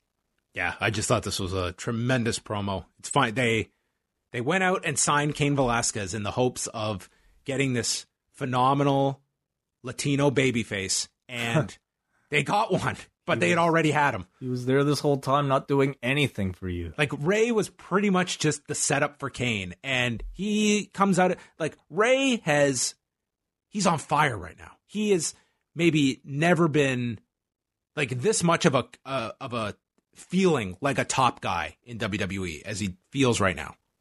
Yeah, I agree. I mean, we say that, but we haven't really seen him wrestle in a long time, but you're right. I think, in a big program, he really feels like he fits here with Brock. He does not feel out of place at all. And we go back to Charlie, and there is Rey Mysterio to react. But first, he signals in Humberto Carrillo to come back into the shot, and he just tells him how proud you make us Latinos feel. Keep doing what you're doing. I know you can beat AJ Styles. This guy's the best. Oh, I love this. Like, whoever came up with this, I mean, these could have obviously been very separate segments, but just to have to see the visual of Rey Mysterio, kind of passing the torch and giving his nod of approval to this young up and coming Latino character on the roster, I think does a whole lot for Humberto Carrillo, a lot more than than what else has been going on with him lately. So really simple and very effective, I thought. It was just a great little endorsement, and it wasn't like a huge part of this, but it was just a nice little thing that they threw in there. Rey then says that Brock has made the mistake of a lifetime. He accepts the stipulation, and he's bringing this pipe with him this Sunday.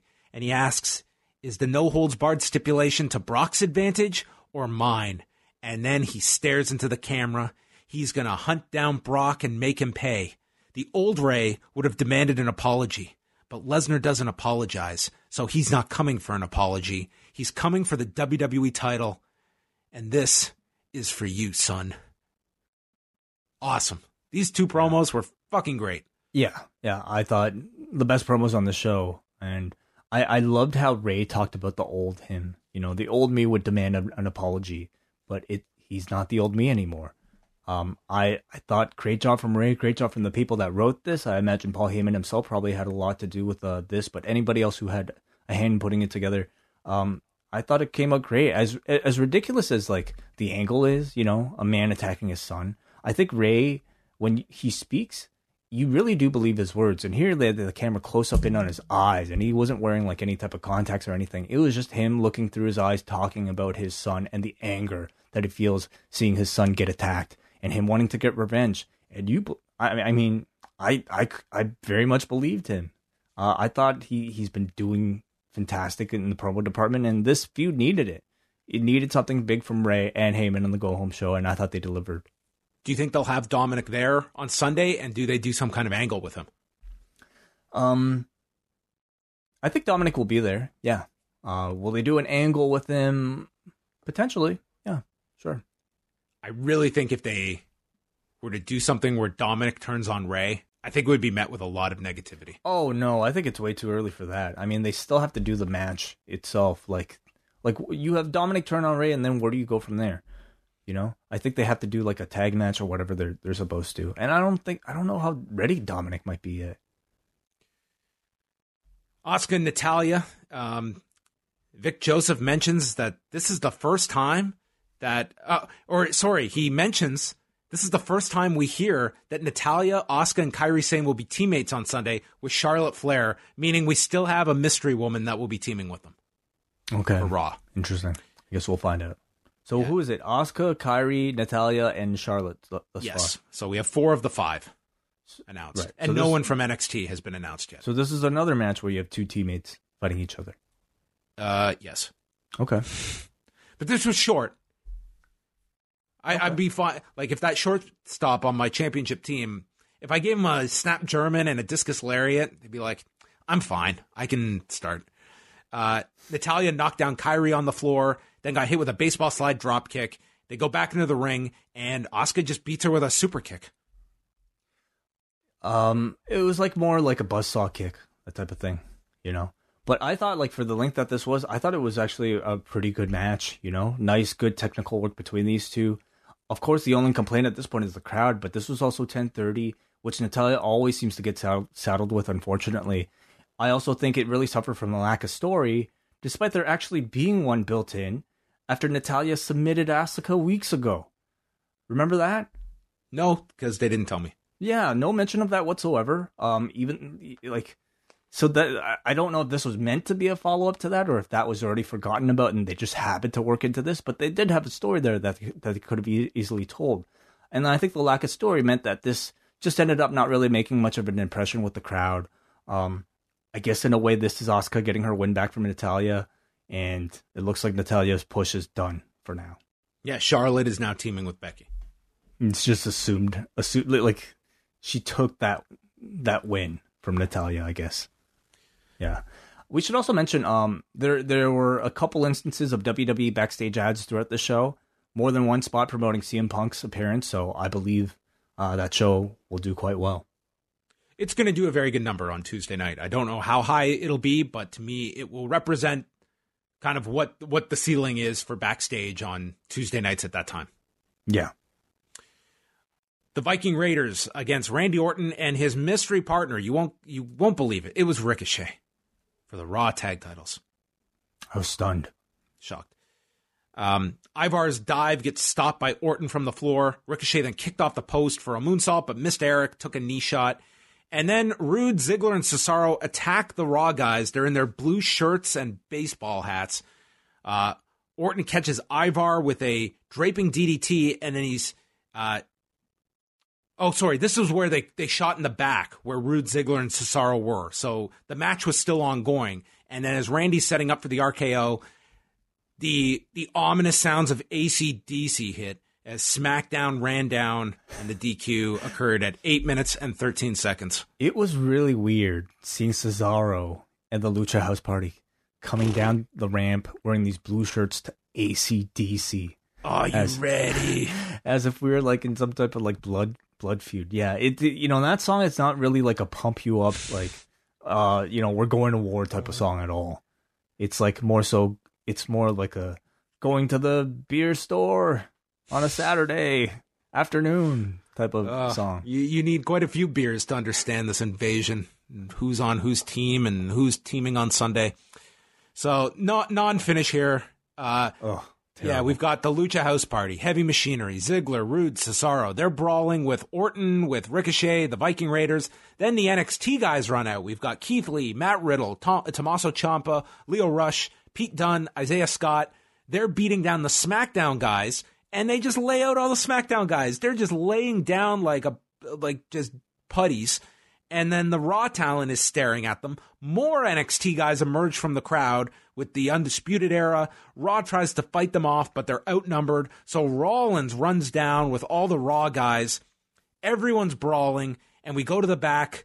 Hunter has turned on the lights in the room, and he has announced that NXT will finish this in 6 days, proving they are the A brand, and announces it's an open door this Wednesday on NXT as the brawl continues, where Keith Lee takes Humberto Carrillo, military press slams him to the floor, and we go off the air. The open door thing was, I think, very necessary, very nice, and something that they probably should have been doing every single week, following that great number that first week. So you can expect to see. It'll be interesting to see maybe what the spillover is for NXT's rating this week from a mention on Raw. Again, a very generic type of brawl at the end here.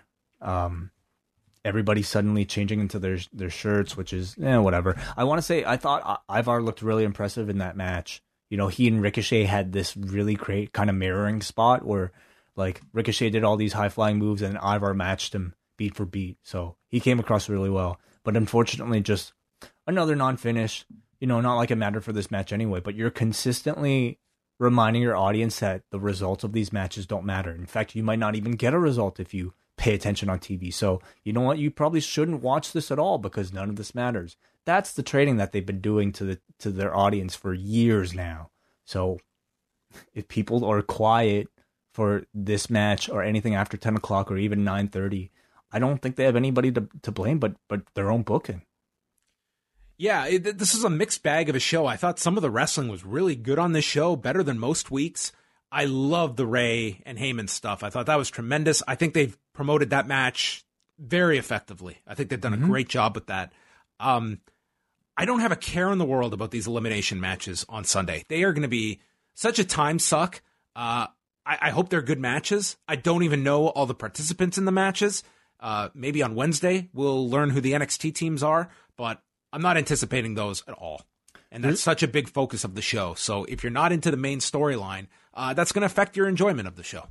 There's absolutely zero at stake. And with that many bodies in the ring, like I expect a lot of quick eliminations for people that you'll probably, some people I think will get pretty upset that are taking elimination so quickly. I could be wrong. You and I could be wrong and that these could be spectacular match of the year candidates. But I don't know. History tells me that something. Yeah, let's save this clip and let's revisit it Sunday. I'm sure you and I will feel like idiots. History tells us that like anytime you try to cram this many bodies into a match in an elimination style, it doesn't always turn out well. But we'll see.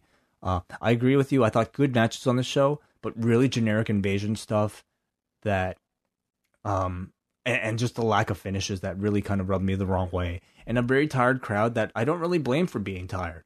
As good as the wrestling was, I thought this felt like a pretty long show still. And I don't, I feel like an invasion angle should be a little bit more dynamic and a little bit more spontaneous than I think what we've had in these several weeks. That first week was like brand new, with NXT invading SmackDown, something we'd never seen before.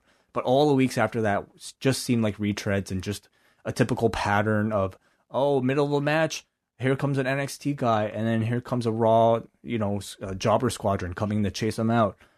Sometimes you might get a match, and sometimes you might not. That's what they've been repeating for every single one of their shows since this whole Survivor Series build began. So it hasn't really been all that interesting. And I think worth noting, like, I really feel like these style of matches, they're going to rest heavily on strong promos. And I think that's a big part of why NXT has come across strong, is that you have Hunter as that lead voice. And you at least know what NXT is fighting for. They are the underappreciated brand that believes they are better than Raw. They are better than SmackDown. I get a clear sense of what NXT, whether there's legitimate stakes here, there are theoretical ones for NXT to prove that they are better than these two. Yeah. It's just there has been zero in retaliation from Raw or SmackDown with any promos to say what they're fighting for, what they are out to prove. And I think there was a golden opportunity for Kevin Owens to have a rebuttal to Hunter on this show, but we didn't get that. So I don't see how you could root for Raw or SmackDown in these matches and care. Could have come from Owens, but I think it should have come from the team captains in Seth Rollins, Roman Reigns, Charlotte, and who is the SmackDown? Sasha Banks. Sasha, sure. Maybe we'll get something on the Friday, but I agree. I think every brand needed its own unique mission statement. We want to justify the $500 million deal. Maybe that's what should have been on the line, is the Fox contract. Yeah. Winning brand gets Fox on Friday nights. We want to stay 2 hours and not have to rely on moving to 3. All right, let's go to the forum and see what everybody thought of this show. I genuinely don't know what everyone is going to predict or rank this show. On a scale of 1 to 10, tonight's result, a 4.65. Mm-hmm. All right, let's go through some of these responses. Paul from New Jersey. The Iconics kicking off Raw? It's not even my birthday. I figured one or both of them would be decent enough to make the Raw Survivor Series team, considering they're actually a legitimate tag team, but I guess their stock really is that low. When Samoa Joe came out right after Charlotte, I was curious to see if he was going to try and put on a wig and start choking lady superstars out, but he was there to do commentary. I think he did an excellent job. Since I started the show late to avoid commercials, I've decided I'm just going to fast forward anything involving the cuck angle. No need to waste even a single brain cell on this storyline. The show really illustrated how convoluted the build to Survivor Series has been. It's the week of, and we have had full incomplete teams, faces putting up their spots for nothing in return, and a run-in by the Lucha House Party. He's got a question here. Will the 5-on-5 Survivor Series matches still be one-on-one in the ring, or will they be triple threat style? I can't imagine them doing triple threat because under WWE rules, triple threat matches are no DQ. So that would defeat the purpose of tags. Yeah, I think we're going to see tons of DQs and countouts. You can, but I think these will be one-on-one matches, which will make them awkward because you're going to have instances where Raw people will Why would you not just tag one of your 4 partners? Why would you tag an opposing brand and take yourself out of the match? They do this often. You just saw it in like some of these like tag team gauntlet things where, their partners will be busy or you'll be trapped in a corner and you'll be forced to tag. But it's just like another hurdle that I think the booking of these matches will have to, manage, like we'll have to jump over, unfortunately, which I don't know. I think these things could be real. The execution of this is like, you can see the challenges on paper going into this. So, I mean, if they pull them off, more power to them. But I'm just seeing 15 bodies out there for each of these elimination matches, all the eliminations you're going to have to do. And 2 of these matches, like, God forbid we could have just been fine with one, but they had to have a male one and a female one. Yeah, I think they have their work cut out for them. The agents, if these matches come off well, the agents and the talent involved deserve all the kudos. We got a Brandon from Oshawa who says, when the Lucha House Party came out to interrupt Rollins and Andrade, I had no clue what show they were on, even while they were wearing their geek shirts. I actually thought we were seeing the debut of a new Mexican stable. Okay, as much as I rag on these shirts, this is a year where I don't know what brand all these people are on. So in that case, maybe I have finally succumbed to the geek shirts and needing them to. I had to look at, after I immediately said Luke Harper was on SmackDown. I had to double check that. Visually, I think it's impressive to see like one stream of color taken on another stream of color, and they love to do the wide shots, and that I understand. Everything I complain about is just maybe the explanation. You know, I think a lot of these needs you can explain by just having somebody like tell the roster, oh, put on your uniforms, everybody. Like, just to have Seth Rollins all of a sudden appear after in the end of the show, despite like all these people not wearing their uniforms, and then, oh, we're expecting an emergency brawl at the end of the show, so put your shirts on, everybody.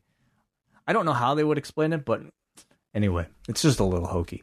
We go to Brandon from Oshawa, who says, he says, when did Lana get so bad? Is she even trying anymore? She used to be a valued member of her team with Rusev. These days I cringe when she gets on the mic because she's so bad. Well, the material's not so great there, Brandon, so not really sure how good she can really make it. All right, let's go down to Carl in Cloverdale. Can WWE please give me one reason why any of these men and women care about brand supremacy? Is there money on the line? Title shots for match survivors? Extra Rumble spots? No, we've gone over this ad nauseum. Brand supremacy, that's it. MJ from NJ says, if AEW beats NXT this week, I don't think NXT is long for this world in its current form. Then again, we've been hyped by an invasion from other brands on what should be the big go home for TakeOver War Games. They've already messed with and ruined, in my opinion, the formula that made NXT great, and that took 3 months since announcing it. It is an interesting number because I do think this is going to certainly help the NXT number on Wednesday. This is a way bigger promoted event than the OC, which really was, if you tuned in at the beginning of the show, you knew they were there, but not in advance.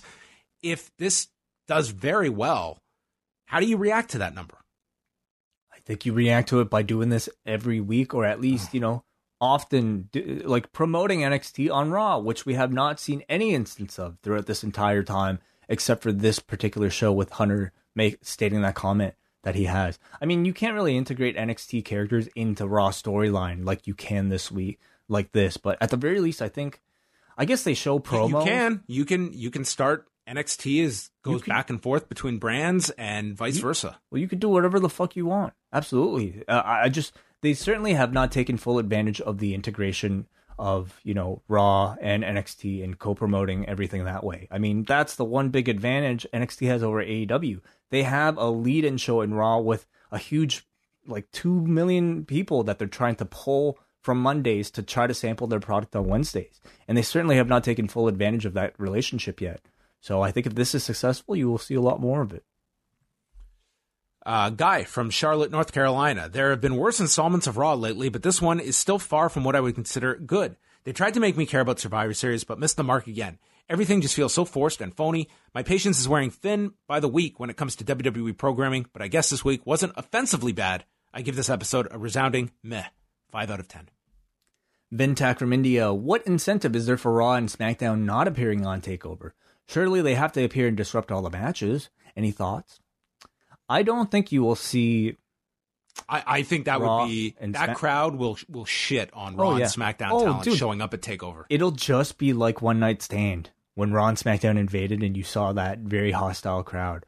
Maybe not that hostile, not as much as the ECW arena, but certainly they will be the biggest heels. And I certainly feel like at the end of the show, I think you're going to see that big scene. Whatever War Games turns out being, the show closing segment will probably be something with Raw and SmackDown leading into Survivor Series the next night. I can see that. Yep. I think that they're looking at this weekend probably as it's all built around Survivor Series. All the brands are involved, and it's not like Saturday's an island unto itself. We have Friday night, where I expect all the talent to be on, and Saturday, you could see that closing scene to set up the next night, sure. The War Games rings will look great with all those people in there.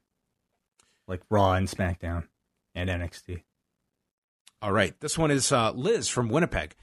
After about the 5th time I heard about Denny's $5.99 Super Slam breakfast, I literally yelled out, "We get it!" in my living room. This was a slightly better Raw than usual, but the ending just made me realize that Survivor Series is going to be a complete gong show. No good reason or stakes involved for anyone. Thank you for your hard work. Sam from Nebraska. So I think the show is able to manipulate time, as it seemed like this show took 7 hours to finish. The action was decent to good, but I'll admit the standard of in-ring work is so high, I just kind of don't care for Raw matches just thrown out there, especially this week with so many non-finishes. But let's get to the stupidity of Murphy banging on Alistair's door and no one answered and he walks away. Then Alistair pops out like a real jabroni. Just awful. And if they are going to do these shots from Rowan's creature, can they do it well and not half-ass it? Only the corners were in focus and it bugged me to no end. Well, you know, he's at least a bad camera operator. So that's one of the skill sets this pet has. So the pet's shooting this on a cell phone? Well, when he stares into the cage. Maybe the pet is a camera. Imagine he's walking around with a pet mini DV camera from like 2005. Oh, okay. Could be. Maybe the it's on selfie mode and he's just arrogant because he thinks he looks so great. Looking at himself. Yeah, interesting. There's so many awesome ways this thing could end. He is the pet. Eric Rowan is carrying himself around. Yes. Samuel from Quebec is our final piece of feedback for the night. Tonight was my favorite Raw since this year's draft. I really enjoyed Kevin Owens versus Drew McIntyre, although I found it stupid to just end the match during the break. I was totally invested in knowing if Owens was going to rejoin NXT. Lots of good wrestling on the show. Main negatives were the Lana stuff, Eric Rowan talking to a camera in a cage, and too many brawls. While this is the best build to Survivor Series in years, I think multiple attacks from both brands on one show get tiresome. Finally, what the hell was Aleister Black doing that made him unable to open the door of his dark room in time? And why didn't he at least appear after Murphy's match? 7 out of 10. You're right. Yeah. Why wouldn't he? Well, he didn't know it was Buddy Murphy. So we know he's not watching Raw in that room. It's like you're at the waiting room and you pick your number and your number like 55. And then you go to the bathroom and you come back. There are 58. If you've been waiting for 6 months for somebody to knock on your door, you're very good chance he's probably asleep. You know? He's just been waiting so long. He's exhausted. Yeah, that's my favorite speculation coming out of this show. It's not what's going to happen at TakeOver or Survivor Series or Wednesday ratings. It's what was Aleister Black doing that kept him from opening the door. All right. Well, that's going to bring an end to the show, everybody.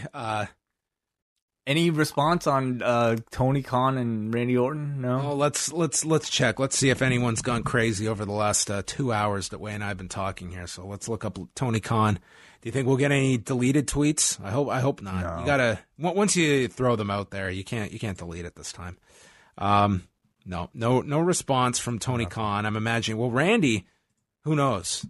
Gets back. No, Randy has not responded at all.